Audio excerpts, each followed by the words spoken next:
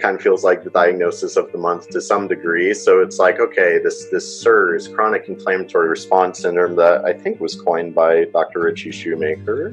Macher, I don't know how he pronounces his last name.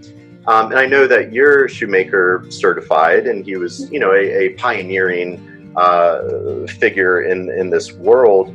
But I'm seeing a ton now, A4M and all these organizations are, jumping on kind of the CIRS train, so to speak.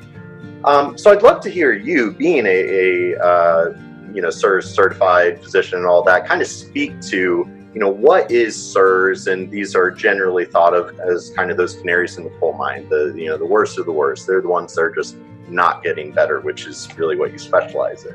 Sure. So I think before we go there, I want people to understand this concept of mold illness. Mm-hmm. And if you think back to our Venn diagram in our childhood and, how it was beaten to us in school, we have our two overlapping circles. And now if we took that and we flipped it and we had 4 overlapping circles, that is how I ask people to envision mold illness. And each one of those main circles is a type of way that mold illness can interact with us. And then in between those circles is a way that it can kind of manifest and what it looks like. So in each one of those circles, if we were to label them, one would be mold fungal allergy, which is something widely accepted by the medical community. The next one would be fungal infection, something more accepted by the medical community. And the bottom 2 would be CIRS and mycotoxicosis. And so depending on how someone presents, they can have a bit of a mycotoxic picture, as a result of a fungal infection that they have. They could have some mycotoxicosis that after you clear it out continues on as CIRS. They could be someone that has a lot of the typical allergenic triad, so asthma, eczema, and in general allergies, and they could have a toxic component as well too. So, I remind practitioners that people don't show up just as one. People show up as this hodgepodge of a twisted up ball of yarn, and it's up for you to ask the clinical questions and provide the correct testing so you can suss out which path is the one that you're likely to follow or to look into. So CIRS, for me, it's the last thing. It's really the last thing. When I started out doing Shoemaker's work, it was the case of rollout. You have someone come in. They're coming to me for this. We do C3A, C4A, TGF-beta1, the alphabet soup of these tests.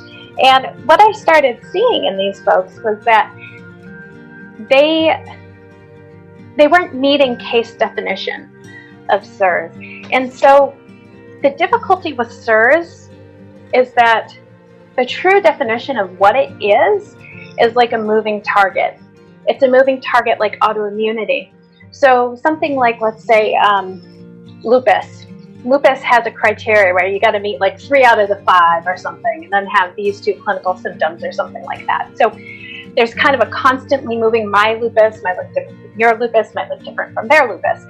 Similar thing with CIRS. CIRS has a very a flexing case definition where we have this list of systems and we ask people these questions to see how many symptom clusters they fall into. And then based off of that, we then go to testing and how many abnormal testing parameters do they fall into. So someone's CIRS could look a lot different from yours, could look a lot different from mine, but what I've seen in a lot of these patients is the first step of CIRS is to get people out of exposure and to put them on a binder. Well, guess what? That's the first step to mycotoxicosis too. So I have this way that I work with people in that we pinky swear that we're going to work on exposure outside of my therapeutic interaction with them. And as they're kind of getting things in order and going, and we can kind of double back and talk more about that later, we start kind of working towards detoxing them. Now, there's a whole process that you do prior to detoxing someone, because you just can't go in and detox people. That's just it's asking for trouble, especially in a lot of these really sensitive folks.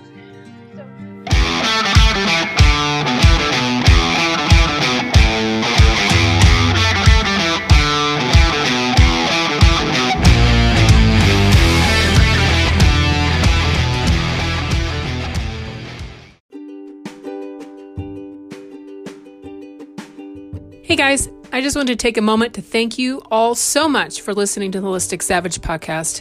We on the Holistic Savage team all really appreciate you and want to stay connected with you. So please rate, review, and subscribe to help the podcast grow.